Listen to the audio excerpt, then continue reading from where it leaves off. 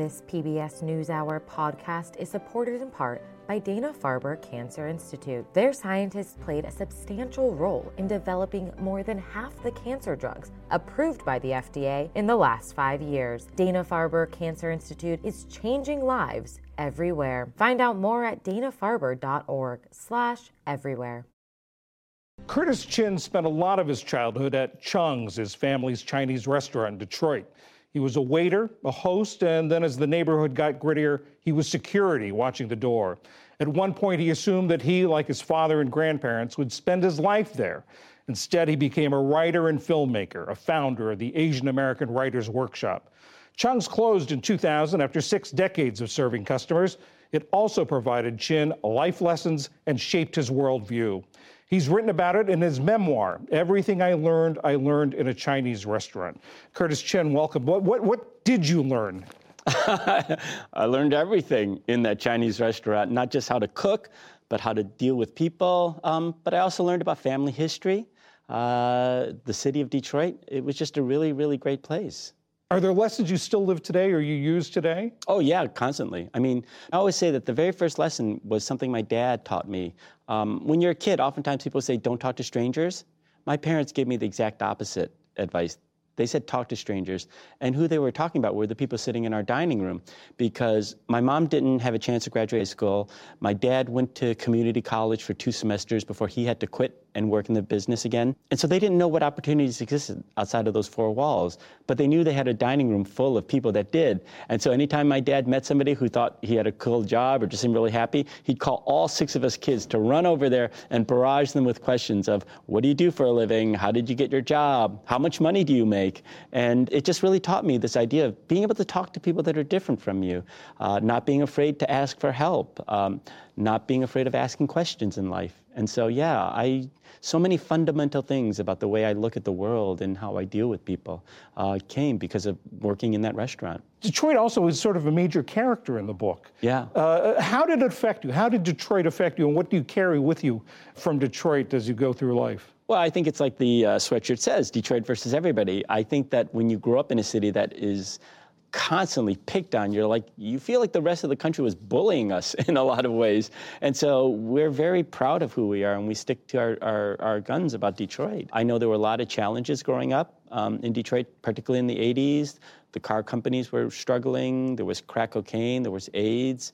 You know, I knew 5 people murdered by the time I was 18 years old. But I always say I wouldn't trade my childhood for anything. It was a really great experience. Talk about the auto industry in the 80s. In 1982, of course, there was a well-known case. A Chinese-American named Vincent Chin was killed, beaten to death by 2 laid-off auto workers who were blaming him for what happened to their jobs.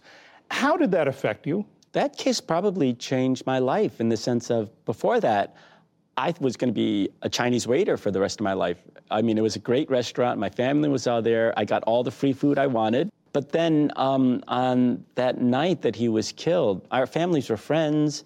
My uncle was his best man. And so, when we found out that Vincent had been attacked and he was in the hospital, I immediately checked the newspapers, right? I didn't see anything reported then. I didn't see anything the next day, or after that. It took the media 12 days before they actually covered it. Meanwhile, everybody's coming to our restaurant asking for details about the case, what we heard had happened. That disparity between what the Chinese American or Asian American community wanted to know versus what the mainstream media was covering really made me think about, well, who gets to tell the stories, And I think that when the judge only fined these guys $3,000 and they never had to serve a single day in jail, I really thought that if the media had done a better job of telling the stories of Asian Americans, that he probably would not have given that sentence. And so in that sense, I thought maybe I could be one of those people to go out and tell the stories of our community. There was also not just the media ignoring it, but there was also this wave of anti-Asian feeling in Detroit at the time.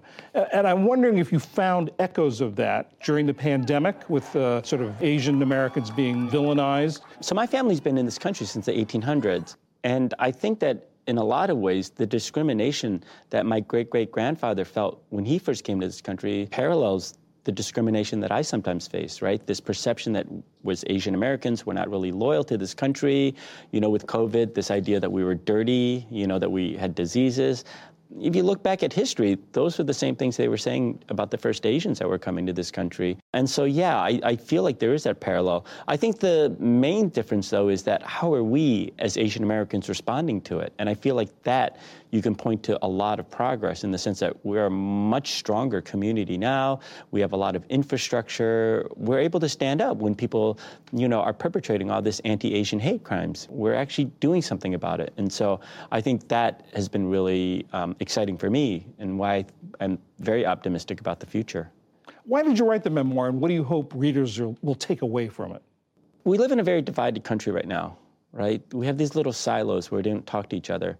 But I feel like Chinese restaurants are one of those few places where you can actually see people from different races, socioeconomic backgrounds, religions, sexual orientation.